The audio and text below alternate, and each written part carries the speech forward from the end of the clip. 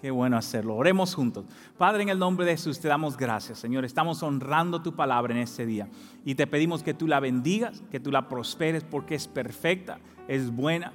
Y yo te pido que nuestro corazón, que es la tierra, esté lista para recibir lo que tú tienes para nosotros en este día. Señor, yo te pido que así como nos bendices en esta iglesia, que tú bendigas a las demás iglesias que están en el Inland Empire y alrededor del mundo. Señor, que tú animes a los pastores y les fortalezcas en ese día, que ellos sientan el gozo y el ánimo que viene de ti, Señor. Y hay muchos que aún siendo perseguidos todavía confiesan que tú eres su rey, Señor, sobre su vida. Anímales en esta hora y te damos gracias. Tu palabra nos invita a que oremos por ellos como si estuviésemos en cadenas junto con ellos, Señor. Y hoy te pedimos por ellos también alrededor de todo el mundo. No ignoramos el privilegio nuestro de poder venir libremente a un templo, de poder alabar tu nombre libremente, sin presión que alguien nos lleve a la cárcel o haga nada de eso. Gracias, Señor, por ese privilegio. No lo ignoramos, al contrario, queremos honrarte en ese día al respetar tu palabra y tener oídos abiertos y corazón receptivos para lo que tú tienes para nosotros en esta hora.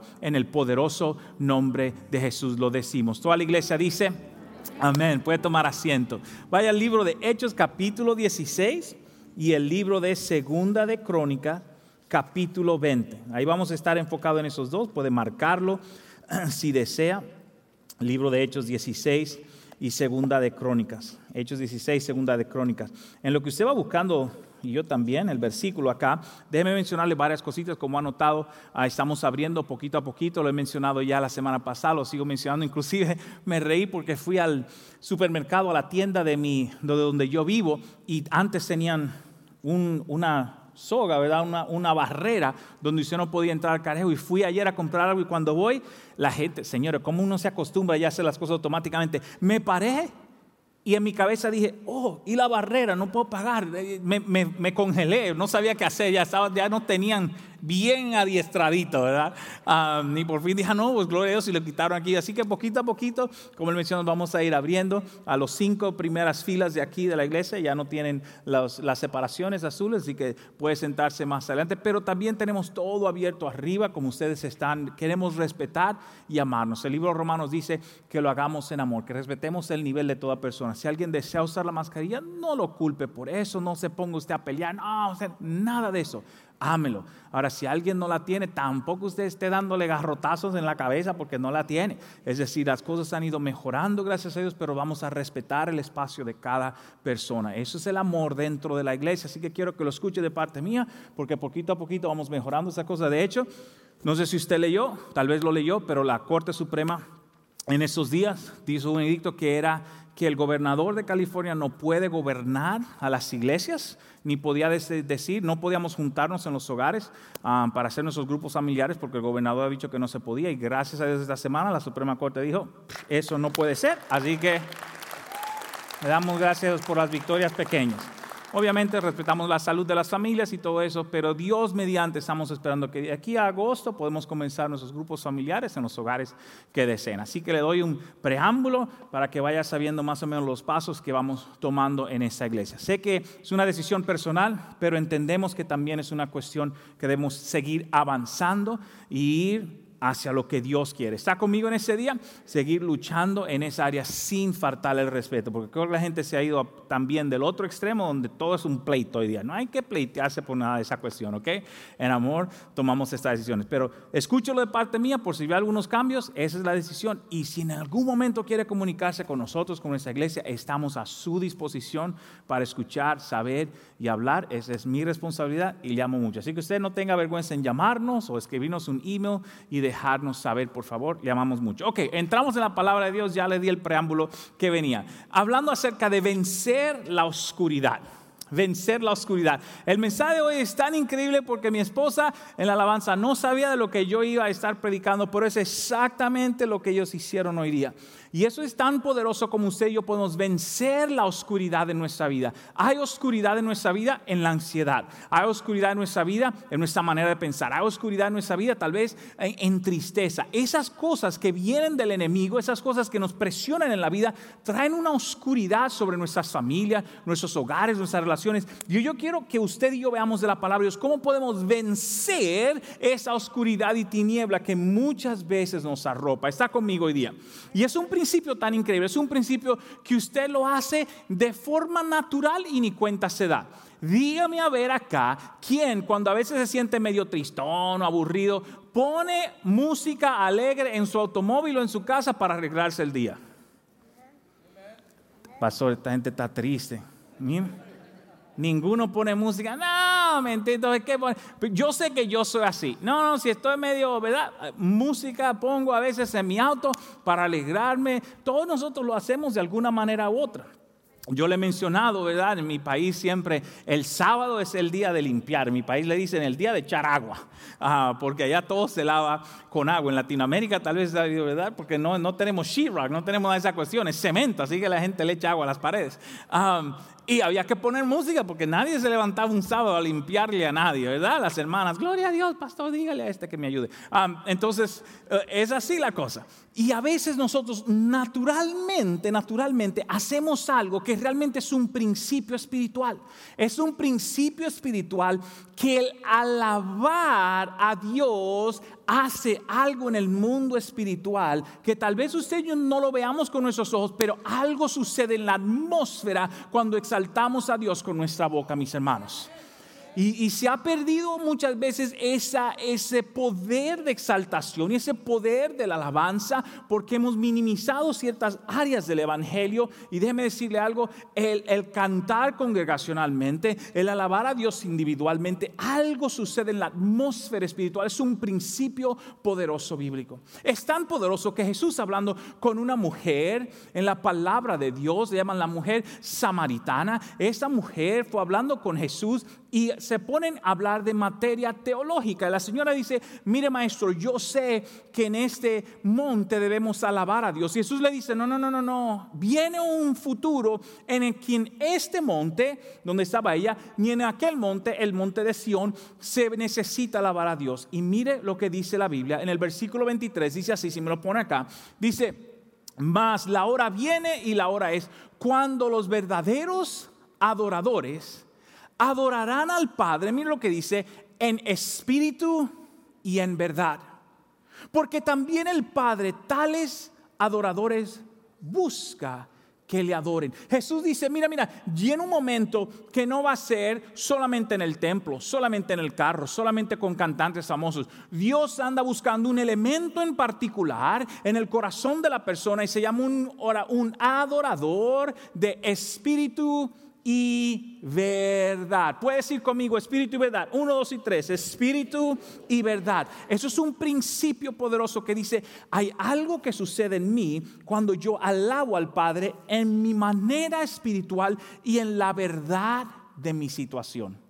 Voy a repetirlo. Cuando yo alabo al Padre en mi espíritu y en verdad, es decir, en la manera de mi situación. Déjeme darle una frase para que la tenga en mente el resto de este mensaje. Y la frase es esta.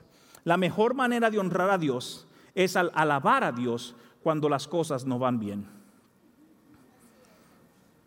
La mejor manera de honrar a Dios es al alabar a Dios cuando las cosas no van bien. Y la razón por la que nosotros tendemos a alabar a Dios cuando las cosas van bien, una vez más, recuerdan lo que dije en la ofrenda, es que nosotros alabamos a Dios cuando lo sentimos. El problema es que si hacemos todo basado en sentimiento, solamente vamos a hacer una porción de las cosas necesarias. ¿Está conmigo hoy día? Eso es súper importante. Mire, hermano, en días pasados tuvimos una reunión y era una reunión de almuerzo. Y cuando nos pidieron el menú, la semana anterior yo había dicho, ok, quiero una ensalada. Pero cuando llegó la hora de la reunión, lo que realmente quería era un sándwich. Pero si me llevo del sentimiento, no como la ensalada, lo cual era más beneficioso para mí. Y por lo menos podría decirle a mi esposa que comí una ensalada, aunque sea en la semana, una. ¿Está conmigo hoy día? No solamente el sentimiento. El sentimiento es importante, pero la mejor manera de honrar a Dios es decirle, Dios, ¿sabes qué? yo te voy a alabar aunque las cosas no vayan bien. Y hoy yo quiero que aprendamos ese principio, porque ese es el principio de vencer la oscuridad en su vida, de vencer la oscuridad en cualquier situación que usted se encuentre. Es súper importante. Cuando yo hago esto, oiga lo que estoy diciendo, le estoy diciendo: Dios, aunque tú no hagas lo que yo creo que deseo, como quiera, quiero honrarte y alabarte. Dios, aunque tú no hagas lo que yo pienso que debe ser hecho, como quiera, quiero honrarte, aunque sea. Dios, aunque me haya tenido este accidente en el automóvil, como quiera tú eres digno de alabanza. Dios, aunque el doctor me haya dicho que tengo cierta enfermedad, como quiera tú eres digno de ser alabado. Dios, aunque estoy teniendo problemas en matrimonio, como quiera tú eres digno de ser alabado. Dios, mis hijos no están caminando como yo quiera, como quiera tú eres digno de ser alabado, mi hermano. Y necesitamos de vuelta ese corazón. En Hechos capítulo 16 encontramos un capítulo impresionante.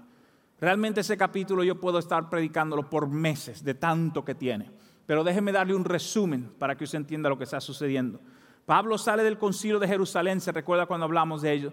Y en el concilio de Jerusalén le dijeron: Pablo, Bernabé, ustedes vayan y prediquen a los gentiles, que obviamente Dios le ha dado una gracia y un favor para alcanzarlos. Bernabé y Pablo tienen un pleito grandísimo, lo vimos la semana pasada, y se separan. Bernabé por su lado, Pablo por el de él. Pablo se lleva a varios discípulos, entre ellos Silas, Lucas, y luego recogen a Timoteo y se van a predicar. Y en este viaje misionero Pablo comienza a predicar el evangelio, pero cuando él quiere ir a un pueblo, dice la palabra de Dios que el Espíritu Santo se lo impide. Mi hermano, ese es otro mensaje, pero le voy a dar un resumen. A veces Dios es el que nos está cerrando la puerta para no ir a cierto lugar. Y le entramos a arrepender a Satanás. Y Satanás: perdona mis culpas, déjeme tranquilo, yo he hecho otra cosa, pero esa no fui yo. Y Dios le cierra la puerta. Y vuelven y oran. Y Dios vuelve y le cierra la puerta. Y Pablo dice: ¿cómo es la cosa? El Espíritu Santo no le permitía. Y en uno de esos días Pablo tiene un sueño, que es lo que le llaman la visión del varón macedonio. Y Macedonia es una región completa con varias ciudades. Y dice que Pablo tiene un sueño donde este hombre de esa región Macedonia le estaba diciendo: ven y visítanos, Pablo. Y Pablo entiende cuando se despierta de ese sueño que Dios le ha hablado. Pablo arranca y llega a la primera ciudad.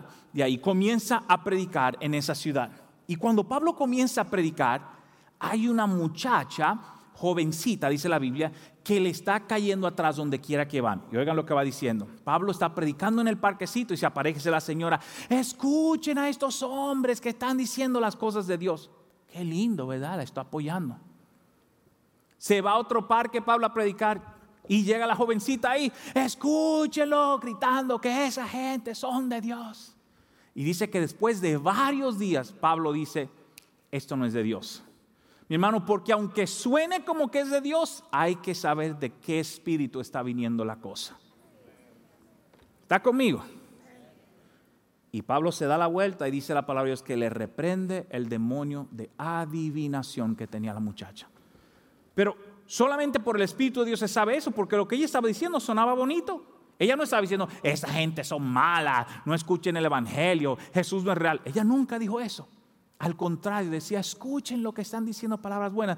Lo que ella sí estaba haciendo era interrumpiendo la predicación del evangelio, tratando de venderlo como algo bonito. Voy a repetirlo para que entienda lo que estoy diciendo. Lo que ella estaba haciendo era interrumpiendo la predicación del evangelio con decir palabras bonitas. Mucha gente hoy día confunden sus palabras bonitas en Dios, pero detienen la verdadera obra de Dios. Hay que tener cuidado con eso. Hay que tener cuidado con eso y saber qué cosas me están apartando de lo mejor que Dios tiene para mi vida. Está conmigo hoy día. Ese ni es el mensaje de hoy. Por eso le doy un paréntesis gratis. Por eso no lo voy a cobrar. Y dice la palabra de Dios que luego que Pablo la reprende, se arma un pleito grandísimo en el pueblo. Si usted lee el libro de los Hechos, lo puede llamar el pleito que Pablo causó. Del 14 para adelante, donde quiera que Pablo iba, había un problema. ¿Okay? El hombre increíble. Versículo 19, vaya conmigo ahí. Hechos 16, 19 dice: pero viendo sus amos que había salido la esperanza de su ganancia, es decir, el demonio que la muchacha tenía, que ella adivinaba lo que la gente venía. Otro paréntesis, a la gente que le encanta leer la tarjeta, buscar el horóscopo, buscar la cuestión, no es Dios que se está hablando, papito. No, pastor, pero si me dijo que fue mi abuelita. Sí, el demonio también sabe que fue tu abuelita. Te dije que tenía como 60 mensajes este capítulo, pero es uno que Dios me trajo a predicar, venciendo la oscuridad. Pero viendo sus amos que había salido la esperanza de su ganancia, prendieron, es decir, agarraron a Pablo y a Silas y lo trajeron al foro ante las autoridades, ante el juez, lo llevaron. Y presentándolos a los magistrados dijeron: estos hombres, siendo judíos, alborotan nuestra ciudad. Yo creo que es tiempo de alborotar algunas ciudades con el evangelio, mi hermano. Tiempo de comenzar a traer el evangelio. Versículo 21: y enseñan costumbres que no nos es lícito recibir ni hacer, pues somos romanos. Y se agolpó el pueblo, se armó un tumulto contra ellos, y los magistrados, rasgándole las ropas, ordenaron azotarles con varas. Usted no se imagina lo doloroso que es eso. Los romanos eran especialistas en tortura. Y cuando te daban con una vara, la vara estaba diseñada para no romperte la piel, sino para darte moratones por debajo del músculo, lo cual dura mucho más para sanarse. Y los romanos eran especialistas en esa cuestión. Cuando dice, a Cristo lo azotaron con látigo, a Pablo también, y eso te rompe la piel. Pero con vara era como si se te dieran trompadas a moratones para que te doliera hasta el último huesito del cuerpo. Una vez más, no han hecho un crimen, predicaron el evangelio, pero a la gente no le gustó. Yo creo que Pablo hubiese preferido que lo critiquen en Facebook que le entren a palos. Y dice aquí: se agolpó contra ellos y los magistrados, rasgando las ropas, y lo azotaron. Versículo 23: después de haberle azotado mucho, la Biblia no exagera, mi hermano, después de haberle azotado mucho, los echaron en la cárcel, mandando al carcelero que los guarde con seguridad. Usted hubiese pensado que esa gente son asesinos a sueltos. No, predicaron el evangelio solamente. Versículo 24: el cual recibió este mandato y lo metió en el calabozo de más adentro, y estando en el calabozo de más adentro, les aseguró los pies en el cepo. Usted y yo no entendemos esa expresión, porque hoy día vivimos en un país libre. Pero si usted está entendiendo lo que está pasando, a Pablo y a Silas le dieron muchos golpes con un bate para no quebrarle la piel. Y después de amoratarlo, lo meten en la cárcel más profunda de la prisión, que no es como las de ahora, que están bonitas, todas arregladas, tienen su inodoro. No. Usted hacía sus necesidades en la esquinita y también se sentaba en el mismo lugar. Y encima de meterlo en el peor hoyo que había, dice que le amarraron los pies. Si hubiese pensado, Pablo y Silas asesinaron cientos de personas. No. ¿Por qué es importante que usted entienda lo que ellos están viviendo? Porque usted y yo, mi hermano, aunque pasamos dificultades, yo le voy a ser honesto, nunca he pasado eso en mi vida. Nunca. He pasado cosas difíciles, nunca a ese nivel. Pero yo quiero que usted entienda el poder para vencer la oscuridad, porque ese es un ejemplo profundo de lo que estos hombres nos van a enseñar a nosotros. Versículo 25 me da 3 claves. Diga conmigo: 3 claves. 3 claves para yo vencer la oscuridad en mi vida. Y déjeme leerlo primero y luego le doy la clave. Versículo 25: pero a medianoche, diga conmigo medianoche. Medianoche es poderosísimo, representa algo, en un momento lo vamos a ver. Pero a medianoche, orando, Pablo y... No, esa gente se equivocaron. Pero a medianoche, después de haberle dado golpe injustamente, meterlo en el peor calabozo injustamente, amarrarlo con grillos de metal injustamente, Pablo y Silas deciden orar. Bueno, yo lo entiendo, hay que hablar con Dios, está difícil la cosa. No, pero el escritor pone una coma y dice: y cantaban himnos a Dios. Y los presos los oían. Mira, hermano, yo le voy a ser honesto. A mí me ha pasado menos que a Pablo, y mi oración es una queja a Dios. Y a Pablo le acaban de torturar de una manera horrible, y decide hablar con su padre y cantarle himnos a su Dios. Es tiempo de nosotros vencer la oscuridad de nuestra vida, aprendiendo lo que estos hombres nos están enseñando hoy día, mis hermanos. Está conmigo, denle un aplauso al Señor, que Él se lo merece. Es tiempo. Cantaban himnos. Usted hubiese pensado que Pablo y Silas arremetieron. Dios, ¿cómo va a ser? Si todo lo que estamos haciendo es servirte, Padre. Si diezmamos, Señor, y mira, no nos das. Padre, voy todos los domingos y mira lo que me pasa. Pablo y Silas no dijeron nada de eso. Y no quiero que se sienta incómodo, malo, culpado. No estoy tratando de culparle. Yo lo he hecho también. Yo lo he hecho.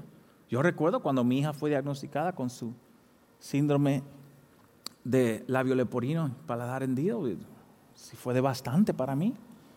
Mi esposa tuvo más fe que yo. Ella comenzó a orar. Yo me quedé callado en el carro, meditando, ¿cómo es que le voy a decir a Dios que falló? ¿Está conmigo? ¿O está incómodo el pastor? Es muy honesto. No, hermano, hay que ser honesto. La única manera de vencer la oscuridad de nuestra vida es siendo honesto en nuestro corazón con lo que nos está pasando. Y trayéndoselo, dice que ellos comenzaron a cantar, versículo 26. Entonces sobrevino de repente un gran terremoto. Un gran terremoto, de tal manera que los cimientos de la cárcel se sacudían y al instante se abrieron todas las puertas y las cadenas de todos se soltaron. Gloria a Dios. Creo que mucha gente quiere milagros hoy día, pero no entiende que hay un sacrificio que pagar para obtener el milagro de Dios en tu vida. Es importante entender que hay que hacer un sacrificio. Ese sacrificio se llama el sacrificio de la alabanza. De la alabanza. Hay algo que sí debemos hacer para hacerlo con Dios y es esto: le adoramos cuando no es conveniente.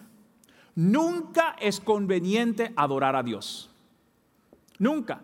Es siempre incómodo. Cuando es tiempo de adorar a Dios es como incómodo la cosa.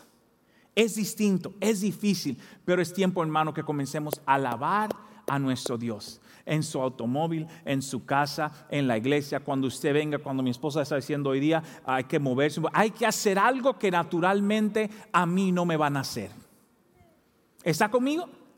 No le van a hacer, pero si quiere vencer la oscuridad en su vida, va a tener que levantar su boca y adorar a su Dios. Es la única manera de hacerlo. Es la única manera de vencer la oscuridad en su vida. Oiga la frase, dice que a medianoche. Esta frase es tan significativa. Esa frase significa que un día estaba terminando y un nuevo día estaba comenzando. Esa frase significa que la oscuridad estaba pasando a la luz y que la luz venía a brillar sobre la oscuridad de estos hombres. Mis hermanos, eso es importante saber, que en el momento más oscuro de su día, cuando estamos concentrados en Dios, algo bueno viene de camino. Nunca es conveniente. A medianoche, estos hombres, después de ser golpeados y puestos en prisión, comenzaron a cantarle a Dios. Comenzaron a cantarle a Dios. Y yo sé, la palabra de Dios dice: para todo tiene su tiempo. Hay tiempo de llorar, dice la Biblia. Hay tiempo ya, hay tiempo donde uno tiene que quejarse de Dios, ¿qué me está pasando? Hay tiempo de llorar. Pero dice la Biblia que también hay tiempo de gozo. Hay tiempo de levantarlo y es tan importante ver lo que Dios hace. El Salmo 42:8 dice así: pero de día mandará Jehová su misericordia. Oh, pero mire la siguiente línea: y de noche su cántico estará conmigo. Es decir, que el salmista le cantó en la noche mucho antes de saber si venía la misericordia de Dios en la mañana. Pero la palabra de Dios dice que sus misericordias son nuevas. ¿Cuántas mañanas, mis hermanos? ¿Cuántas? Cada mañana, todas las mañanas son nuevas su misericordia. Y tercero dice: y mi oración al Dios de mi vida. El salmista comenzó a cantar a Dios, comenzó a creerle a Dios, comenzó a orar a Dios para que Dios enviara su misericordia sobre su vida. Si tú quieres vencer la nube oscura que está sobre tu vida, mi hermano, el principio de alabarle a Dios es tan importante.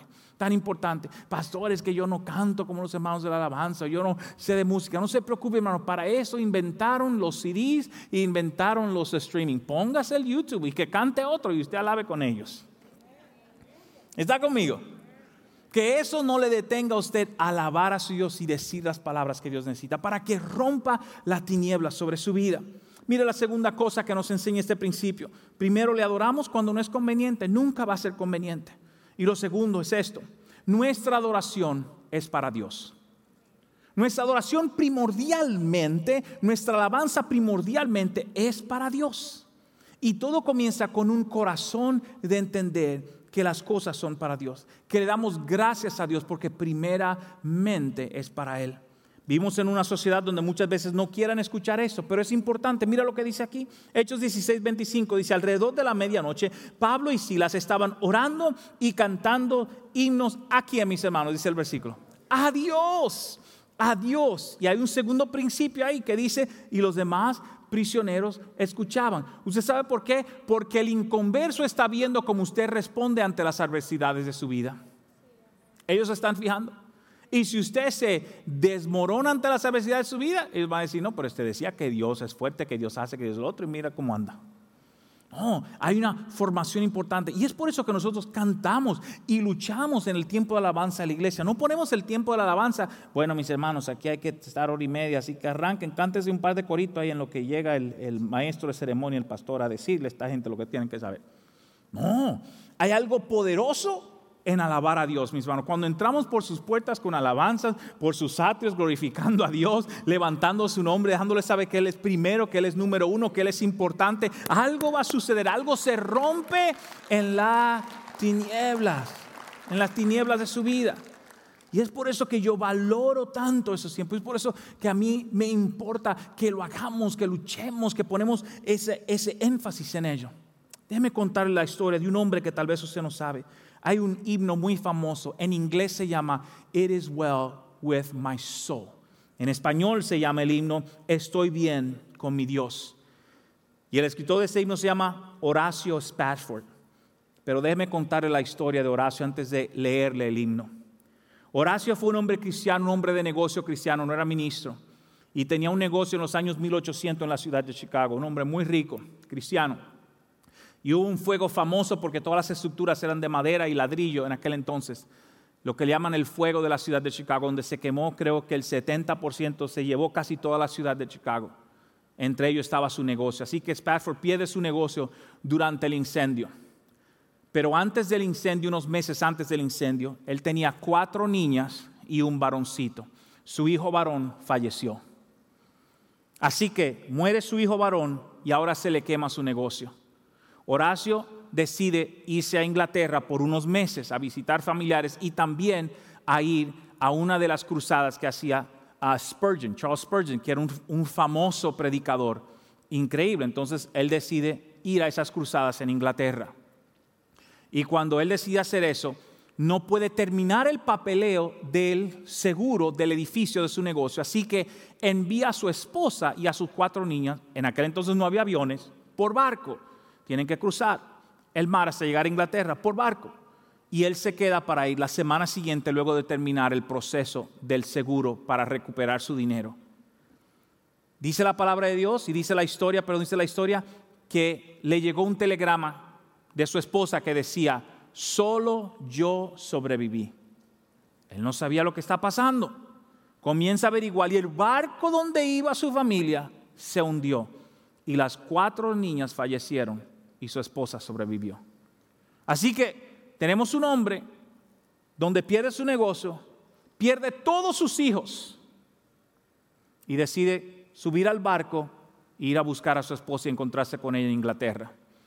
Y cuando el barco de él, de acuerdo a la historia, iba en el mismo lugar donde se hundió el barco donde él perdió a sus hijas, él decide escribir. No era un himno originalmente, era simplemente la meditación de su corazón. Él decide escribir esas palabras que eventualmente se convirtió en un himno.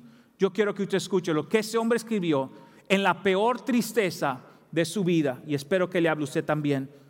Dice así: de paz inunda mi senda ya o cúbrala un mar de aflicción. Cualquiera que sea mi suerte, diré: estoy bien, tengo paz, gloria a Dios. Estoy bien, gloria a Dios. Tengo paz en mi ser, gloria a Dios. Ya venga la prueba o me tiente Satán, no me amengua mi fe ni mi amor, pues Cristo comprende mis luchas y mi afán, y su sangre obrará a mi favor. Mira, hermano, yo quiero saber quién de nosotros hubiese dicho: Dios, todavía te creo, todavía tengo fe, aunque haya perdido a todos mis hijos. Y es por eso que la alabanza es tan poderosa. Y mucha gente hoy día canta ese himno en tiempos de funerales, porque decimos, estoy bien con mi Dios. Estoy bien con mi Dios. No importa lo que venga o lo que me diga Satanás, yo estoy bien con mi Dios. Mi hermano, es tiempo de nosotros decir, estoy bien con Dios, venga lo que venga. Estoy bien con mi Señor, venga lo que venga. Le damos un aplauso a Dios para su gloria, que se lo merece. Creo que es tiempo de volver a recordarnos ese poder que hay en la alabanza. De en tiempos de amargura y dificultad, volver a decir, estoy bien. Dios, lo que tú me des, estoy bien. Y voy a alabarte con todo mi corazón. Voy a levantarte mis manos. Aunque no lo sientas, Señor, tú lo mereces. Déjeme decirle, mi hermano, Pablo y Silas no lo sentían. Me imagino que a Pablo y Silas le dolían todas las coyunturas, todos los huesos, todos los músculos, más la injusticia que acaban de vivir. Sin embargo, dice la palabra de Dios que oraron y comenzaron a cantar. En la cárcel comenzaron a cantar, estoy bien con mi Dios, estoy bien con mi Señor. ¿No sería tremendo hacer eso cada uno de nosotros? Yo quiero invitarte en esa semana que tú comiences a decir, cuando venga la oscuridad sobre tu vida, Señor, estoy bien contigo, Padre. Yo voy a alabarte en esta hora. Yo sé que tú tienes una solución a esa situación. Está conmigo, iglesia. Quiero terminar con ese tercer principio que fue mi error, no los muchachos de la pantalla. Yo escribí mis notas, pero se me olvidó ponerlo en los apuntes, así que se lo voy a decir. Si usted es lo que toma apuntes, escríbalo. Y el tercer principio es eso, no solamente que es inconveniente alabar al Señor y que necesitamos hacerlo a pesar de. El tercero es importante, es que nuestra alabanza es lo que derrota la oscuridad. Nuestra alabanza es lo que derrota la oscuridad. No es hasta que nosotros comenzamos a decir gracias, Señor, y comenzamos a cantarle que se levanta la nube de opresión. Yo le he contado a ustedes muchas veces cuando hay presión en la iglesia, problemas, yo tiendo, sea en mi oficina o en mi casa o en mi automóvil, inmediatamente yo pongo una alabanza. Yo, Señor, voy a alabarte en este momento, voy a cantar un momentico, voy a pasar un tiempo para que esta cuestión se levante de mi vida. Y algo sucede en la atmósfera espiritual donde se rompe esa oscuridad sobre nuestra mente y cabeza. Y yo quiero invitarle a que comencemos a operar en ese principio, porque mire lo que sucede. Luego que Pablo y Silas le cantan a Dios, versículo 26, mire lo que dice, de repente, diga conmigo de repente, porque así es la solución de Dios. De repente viene, si quiere escribirlo en el chat, de repente viene la solución sobre mi vida. Dice, cantando, de repente hubo un gran terremoto y la cárcel se sacudió hasta sus simientes y al instante todas las puertas se abrieron de golpe y a todos los prisioneros se les cayeron las cadenas. Gloria a Dios. Qué tan poderoso.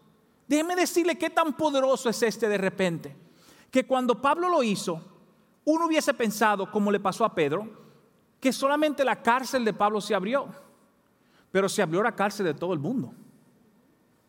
Uno hubiese pensado que solamente las cadenas de Pablo se deberían caer, porque él fue puesto injusto, pero las cadenas de todos se cayeron. Mi hermano, cuando tú le alabas, tú no sabes quién recibe libertad en tu familia, en tu hogar, en tu empresa, en tu vida. Tú no sabes lo que Dios está haciendo en el Espíritu, pero es de repente que sucede. Es de repente. Y tenemos que ver a Dios operar de esa manera y decirle, Dios, haz tu obra en mi vida. Fue un de repente. La alabanza es tan poderosa. En 2 de Crónicas, capítulo 20, una de las historias más poderosas de la palabra de Dios, que se repite varias veces en la historia. 2 de Crónicas. Josafat, que era un rey joven, un rey nuevo, se encuentra que dos reyes quieren atacarlo a él, el rey de Moab y el rey de Amón, y ambos quieren venir tras él y destruir a Israel, siempre que han querido destruir a Israel. Y él dice, Señor, yo no sé qué hacer, nuestro ejército no es lo suficientemente grande, y recibe una palabra por el profeta de poner las cosas en orden delante de Dios. Y yo quiero lo que usted haga, porque cualquiera de nosotros piensa, bueno, si este es un rey, va a alistar el ejército, va a prepararse, saquen las espadas, vamos arriba, vamos a prepararnos. Pero mira el principio que Josafat utiliza. Versículo 17 dice así. Josafat se para delante de la congregación y le dice lo siguiente: No habrá para que peleéis vosotros en este caso, dice. Paraos y estar quietos y ve la salvación de Jehová con vosotros. Oh Judá y Jerusalén, no temáis ni desmayéis. Salid mañana contra ellos porque Jehová estará con nosotros. Gloria a Dios. Josafat dice, cuando usted esté en problema, póngase firme y salga porque Dios tiene una obra que hacer. Versículo 18, entonces Josafat se inclinó rostro en tierra y asimismo todo Judá y los moradores de Jerusalén se postraron delante de Jehová y adoraron a Jehová. Cuando estaban en un momento oscuro, frustrante de su vida, ¿qué fue lo que hicieron? Adoraron a Jehová. Una vez más, el principio de la alabanza y la adoración es tan importante para nuestro Dios. Versículo 19, y se levantaron los levitas, los cuales eran los cantores, los directores del templo, los levitas, se pusieron de pie, dice acá, los hijos de Coal y los hijos de Coré, para una vez más, ¿qué hicieron? Alabar a Jehová, el Dios de Israel, calladitos para no molestar al vecino. ¿Con qué lo hicieron? Con fuerte y alta voz. Con fuerte y alta voz. No siempre lo hacemos, somos respetuosos aquí en el templo lo más posible. Pero hay momentos, hermanos, hay que hacerlo con fuerza y alta voz. Porque a veces hay que dejarle saber al enemigo: hey, no me estás escuchando, pero no me vas a vencer en esta. Está conmigo. Mi Dios está peleando de parte mía. Yo te voy a dejar saber en el nombre de Jesús. Dios está haciendo una obra sobre mi vida. Es importante, es importante. Versículo 20, y cuando se levantaron por la mañana, una vez más, mis hermanos, esas noches de turbulencia, hay noches que tal vez yo no puedo dormir, levántese a orar. Si usted no puede dormir es porque Dios le quiere decir algo. No es solamente que el caballero está roncando durísimo, ¿verdad? Hay que orar también, hay que orar. Dice que cuando se levantaron por la mañana, salieron al desierto de Tecoa, y mientras ellos salían, Josafat, estando en pie, dijo una vez más: oídme, Judá, moradores de Jerusalén, creed en Jehová vuestro Dios y estaréis seguros, creed a sus profetas y seréis prosperados.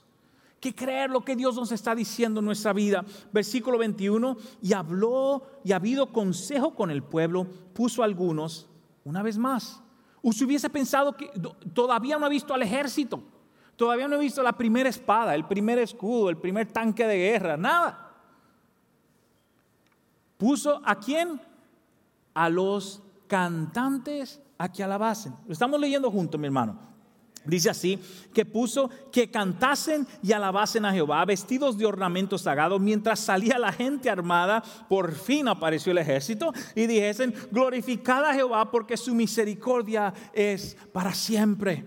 Versículo 22. Y cuando comenzaron a entonar cantos de alabanza, y cuando comenzaron a entonar cantos de alabanza, y cuando comenzaron a entonar cantos de alabanza. Déjeme decir eso aquí para aquellos que son vergonzosos, calladitos. Ese versículo dice que estaban cantando en su mente. No, yo le alabo aquí adentro. Dice que cuando estaban, ¿cómo? Cantando, estaba diciendo: gracias, Señor, tu misericordia es para siempre, qué bueno eres, tú vas a vencer en esa situación, eres Dios fiel, eres Dios grande, no hay Dios como tú. Está conmigo hoy día, iglesia.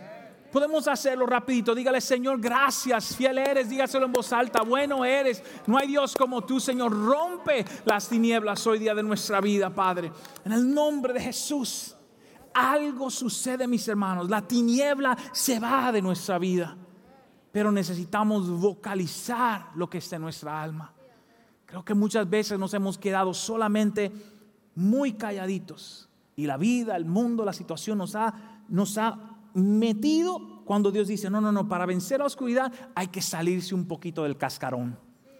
A veces es medio extraña la cosa, pero cuando yo lo hago físicamente, el mundo espiritual, algo Dios está obrando. Y mira lo que sucede. Cantando su alabanza, Jehová puso en contra los hijos de Amón y de Moab y del monte de Seir y las emboscadas de ellos mismos que venían en contra de Judá. Mira, y se mataron los unos a los otros. Déjeme ponértelo así. Cuando tú le alabas a Dios, el enemigo va a vencerse él mismito.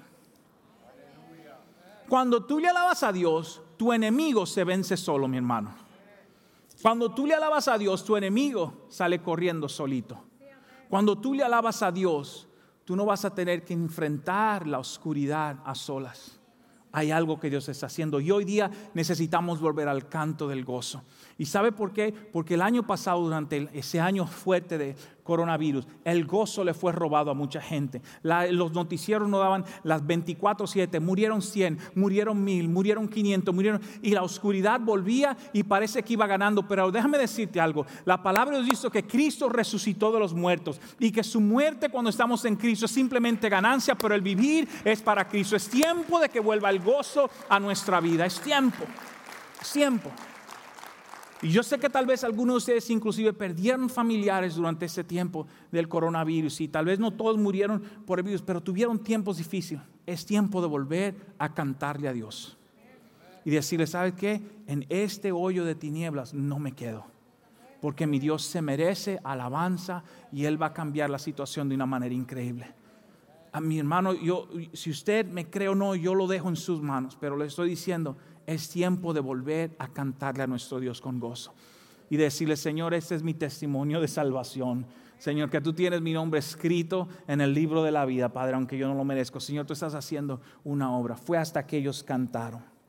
Mis hermanos, yo quiero invitarte en esta semana, en este tiempo, que tú apliques ese principio a tu vida. Yo no sé qué oscuridad está sobre tu vida hoy día, si hay problemas en tu hogar. Tal vez no todo se soluciona al momento de decirlo, pero comienza un principio poderoso. Algo comienza a cambiar cuando buscamos a Dios con ese gozo. Y cuando venimos los domingos y estamos juntos en la iglesia, alábele a su Dios con ánimo, mi hermano. Alábele, levántele ese gozo de salvación, levántele ese canto a Dios. Dile, Dios, yo tal vez no me sé todas estas palabras, esta cuestión, pero te voy a cantar hoy día, Señor. Te voy a decir con mi boca lo que siento. Y yo creo que Dios va a quebrar esa tiniebla que hay sobre mucha gente hoy día. Hay algo poderoso que se da en nuestra vida. Quiero recordarte algo, así como ese hombre Horacio Spafford, así como mucha gente, la mejor manera de honrar a Dios es alabar a Dios cuando las cosas no van bien. Yo no sé cómo está tu día, yo no sé cómo está tu vida, pero quiero invitarte a que utilices un principio. Comienza a alabar a Dios. Comienza a decirle gracias, Señor. No te digo que le des gracias por la enfermedad, no, eso, la Biblia no enseña eso. Pero te digo que le des gracias por su sanidad, que le des gracias por su bondad, que le des gracias por su obra. Está conmigo hoy día. Es una cosa distinta. Cuando tú comienzas a hacer eso, se levanta la opresión sobre tu vida. No lo vas a sentir. Mira, hermano, hay momentos que yo no lo siento. Inclusive hay un proverbio que dice que el que canta música al triste le aburre la música. Es difícil a veces, pero cuando yo decido en mi ser es tiempo de romper esa oscuridad sobre mi vida, la mejor manera es levantando una alabanza a mi Dios y decirle, Señor, yo te doy gracias hoy. Podemos aplaudirle a Dios si Dios salva en ese día. Gracias, Señor. Qué bueno eres tú, papá. Qué fiel. Ese es mi reto esta semana. Yo sé que cada semana le das un reto. Esta semana quiero invitarte que en preparación al domingo en tu vida, que tú digas, ¿sabes qué, pastor? Es verdad. Es tiempo de regresar el gozo de la salvación a mi hogar, a mi vida y a todo lo que hago. Algo increíble va a ser porque lo que Pablo y Silas sufrieron fue impresionante. Sin embargo, ellos de todos modos decidieron levantar una canción a su Dios. Y hoy es un día súper importante y especial para ellos. Y que usted arranque desde hoy diciendo, Padre, eso es lo que voy a hacer. Voy a cambiar mi manera de pensar. Aunque usted no lo sienta, no le da la emoción por dentro, hágalo porque Dios es fiel a su palabra. ¿Está conmigo? Y Josafat dijo, cuando la gente comenzó a cantar, algo poderoso vino y abrió el camino sobre mi vida. Qué lindo es nuestro Dios. Yo quiero hacer algo. La semana que viene, todos los domingos siempre hay oración. Aquí al frente está nuestro equipo de oración. Pero la semana que viene yo quiero hacer un tiempo especial de oración al final del servicio. Es que oremos por el bautismo del Espíritu Santo. Llevamos un año porque no dimos la clase, estuvimos cerrados, todas las restricciones, pero ya lo sentí el domingo pasado y Señor, hay mucha gente que necesita el poder y el toque del Espíritu Santo. Si usted no ha recibido el bautismo del Espíritu Santo, una vez más, todos los domingos está disponible por oración, pero el domingo que viene vamos a orar, venga listo para ello y vamos a orar por la evidencia de hablar en lenguas también, porque la Biblia enseña que es algo poderoso que se da. Así que venga el domingo que viene con un corazón listo para decirle: Señor, bautízame en tu Espíritu Santo, ayúdame a recibir aún mayor fuerza para caminar en ti. ¿Está conmigo, iglesia? Eso es lo que enseña su palabra, y yo quiero dar esa oportunidad porque en esta iglesia creemos en ello. Creemos que hay un Espíritu Santo vivo, hay un Espíritu Santo obrando y un Espíritu Santo haciendo algo tremendo en la vida de la gente. Así que eso va a ser el domingo que viene. Qué precioso. Antes de terminar, quiero decirte algo que yo sé que tú sabes, pero Dios me pide que lo haga, y es esto: tienes que evaluar la condición de tu alma. Que antes de salir de este servicio por esas puertas, que tú sepas dónde está tu alma. Si hoy fuese tu último día, ¿vas a estar en el cielo o vas a estar en el infierno? Hoy día no se habla mucho acerca de ello en nuestra sociedad porque la gente no quiere ofender, pero lamentablemente, gracias a Dios, está escrito en su palabra. Oiga lo que dice su palabra, y lo puede leer luego en su casa. Su palabra dice que a todo hombre le toca una vez fallecer y luego viene el juicio. Usted y yo en algún momento vamos a estar de cara a cara con Dios y a dar cuenta de nuestras vidas. Y Dios quiere que cuando llegue ese día sea un día de gozo y no de tristeza. ¿Cómo puedo hacer eso, pastor? Bien fácil y bien importante: recibiendo a su Hijo Jesucristo para salvación. ¿Cómo haces eso? Evaluando la condición de tu alma. Pastor, yo no necesito de Dios, yo estoy aquí en la iglesia porque respeto las cosas y estoy aquí hoy día, pero déjeme decirle algo, que yo creo que voy para el cielo. ¡Qué bien! Lo único que cómo nos enseña la palabra de Dios, no se distraiga, Dios, no se distraiga. La palabra de Dios nos enseña algo muy importante. Eso es un momento súper importante. La palabra de Dios nos enseña hoy día que su alma tiene un valor increíble y usted debe evaluar dónde va a estar. Hay gente que nos dice, y yo he hablado con gente así: pastor, mire, yo sé de la Biblia, yo sé de la religión, y como yo sé de esas cosas, entonces pues, yo voy para el cielo. El problema es que ninguna parte de la Biblia no lo dice. No lo dice. Dios anda buscando una cosa, y por eso te lo digo hoy. Él anda buscando, fíjate acá, la honestidad de tu corazón. La honestidad de tu corazón. ¿Cómo sé eso? En el libro de Juan, capítulo 3, Jesús está hablando con un caballero que se llama Nicodemo. Y Nicodemo era un hombre muy importante. Es el versículo 1, que él era un principal de la sinagoga. ¿Qué significa eso? Que Nicodemo era un líder religioso de los tiempos de Jesucristo. Y él, siendo un líder religioso, mire lo que sabía de la Biblia, porque existía el Antiguo Testamento, se llamaba la Septuaginta, y él tenía que haberse leído los libros de la Biblia para ser líder en la sinagoga. Así que el saberse versículo de la Biblia no te hace cristiano. ¿Sabe qué era él? Era un hombre que sabía enseñarle a la gente lo de la palabra de Dios, porque él era un principal de la sinagoga, de la iglesia de los tiempos de Jesucristo. Sin embargo, no es así. Y en una conversación con Jesucristo en privado, le dice: maestro, ¿qué tengo que hacer para ver el reino de los cielos? Y Jesús le dice: Nicodemo, si tú quieres ver el reino de los cielos, tienes que, escuche la frase, nacer de nuevo. Y nacer de nuevo es darle a Dios toda tu vida y todo tu ser y servirle desde hoy en adelante. Eso es nacer de nuevo. Nacer de nuevo es decirle: Dios, hoy me comprometo contigo, quiero caminar contigo desde ese día. ¿Cómo lo hacemos en esta iglesia? Si esa es tu condición, en un momento yo cuento hasta 3. Tú levantas tu mano ahí donde estás sentado, y luego te voy a invitar a que oremos juntos aquí, invitando a Cristo en tu corazón. Uy, pastor, ahí se la puso difícil, levantar la mano, pasar a una oración. Mira, hermano, a Cristo no le fue fácil. Cristo murió públicamente en una cruz porque te ama. Y Él dice en su palabra, escuche lo que Él dice, no yo. Jesucristo dice: si tú me reconoces delante de los hombres, no te avergüenzas de mí, yo de ti no me avergonzaré.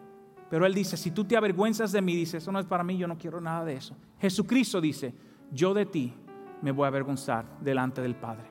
Él no quiere eso. Mira lo que Cristo no desea. Cristo no desea que la gente le juegue a la religión. Que la gente le diga: ay, sí, Dios, yo te amo, pero yo voy a hacer lo que a mí me dé la gana.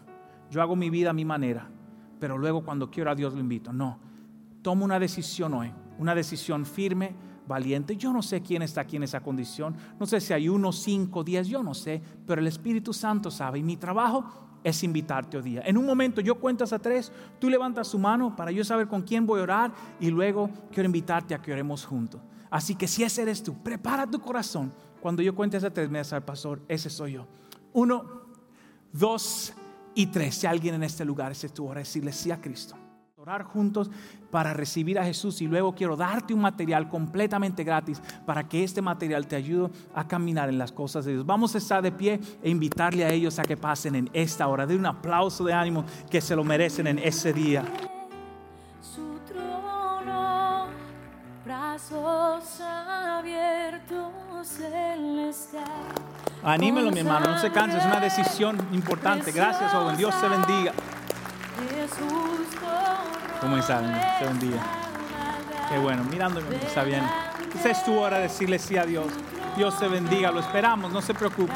Aún si no levantaste la mano, es tiempo de decirle sí a Dios. De decir, Señor, voy camino a ti. No importa, no te avergüences del evangelio hoy día. Es salvación para aquel que lo recibe. Dios te bendiga. Qué bueno verte. Gloria a Dios. Gloria a Dios. Qué buena decisión. Qué buena decisión. Dios te bendiga. Qué bueno. Anímelos, mis hermanos. No se canse, anímelos. Es una decisión muy importante que están tomando hoy día. Gracias, joven. Dios te bendiga. Dios te bendiga. Dios te bendiga, María. Qué bueno. Dios te bendiga. Wow. Si hay alguien más, esa es tu hora de decirle sí a Dios. Yo no sé por qué siento en mi corazón. Ese es tu momento de decir, ¿sabe qué, Dios? Voy camino a ti. No es para avergonzar a nadie, es porque Dios está obrando sobre sus vidas. Porque Dios es el que te mueve a esto, no yo, es Dios. Claro que sí, le esperamos. Tome su tiempo, es Dios. Gracias, Dios le bendiga. Dios te bendiga, qué bueno. Dios te bendiga, caballero. Tome su tiempo. Es algo poderoso, aún desde su casa puede orar con nosotros también. Puede indicarnos ahí en la pantalla, hay líderes de oración que quieren orar contigo. Déjanos saber haciendo un clic con el emoji. Yo quiero hacer esa oración hoy día.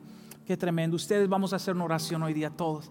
Y esa oración es una abracadabra mágica, no son palabras mágicas. Simplemente Dios ve la honestidad de tu corazón al tú decir esto. Porque el libro de Romanos dice que tú lo dices con tu boca, pero lo crees en el corazón. Y todos vamos a orar juntos, aún desde tu casa, apoyándolos hoy día. Oremos conmigo. Di conmigo, Señor Jesús, te invito hoy a mi corazón y te pido perdón por mis pecados, las cosas malas que yo he hecho en contra tuya.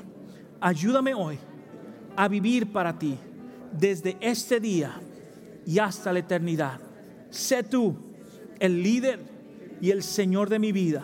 Desde hoy en adelante te doy mi corazón en el nombre de Jesús. Amén y amén. Gloria a Dios. Wow, gracias. Qué bueno, qué lindo. Haga algo. Regálanos 5 minutos de su tiempo. Aarón, uno de nuestros líderes, él le va a entregar un libro completamente gratis. Este libro le ayuda a saber estos pasos, esta oración que yo tomé, qué significa, cómo caminar con Dios a partir de ese día. Vaya con él, acompáñelo aquí al lado, él le entrega ese libro y luego puede partir con sus familiares. Ok, acompáñelo a él directamente allá, reciba eso completamente gratis. Vaya con ellos por allá, ayúdelo a él, diríalo a él. Sí, para ahí, qué precioso. Gracias, Señor, gracias por su tiempo. Es un aplauso de ánimo a Dios para ellos, se lo merecen. Le amamos muchísimo.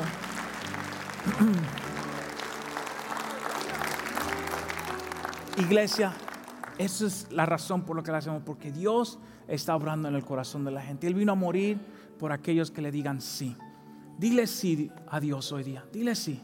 Dile sí, tal vez no sé por qué siento decirlo, si alguno de ustedes hizo la oración, pero no quisiste pasar al frente por cualquier razón, al final hay equipo de oración, habla con ellos, dile, ¿sabe qué? Yo quiero hacer ese compromiso con Dios, porque queremos que tengas un compromiso al 100% con el Señor. Los demás, los que sabemos que estamos en Dios, siga orando, siga invitando, siga creyendo y siga alabando a su Dios, que esta tiniebla se levante en el nombre poderoso de Jesús. Amén, que celebremos una vez más a nuestro Dios con poder en cualquier situación.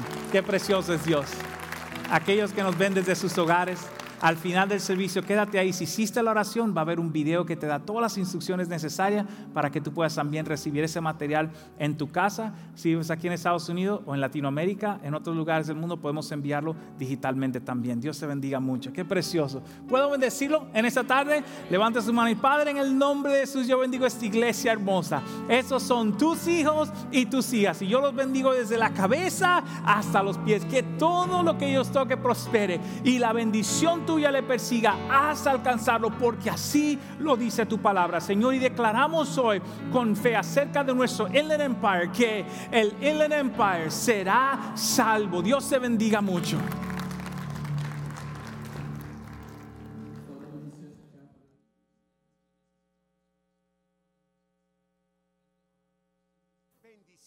Queremos agradecerte por haberte conectado con nosotros a escuchar la palabra de Dios.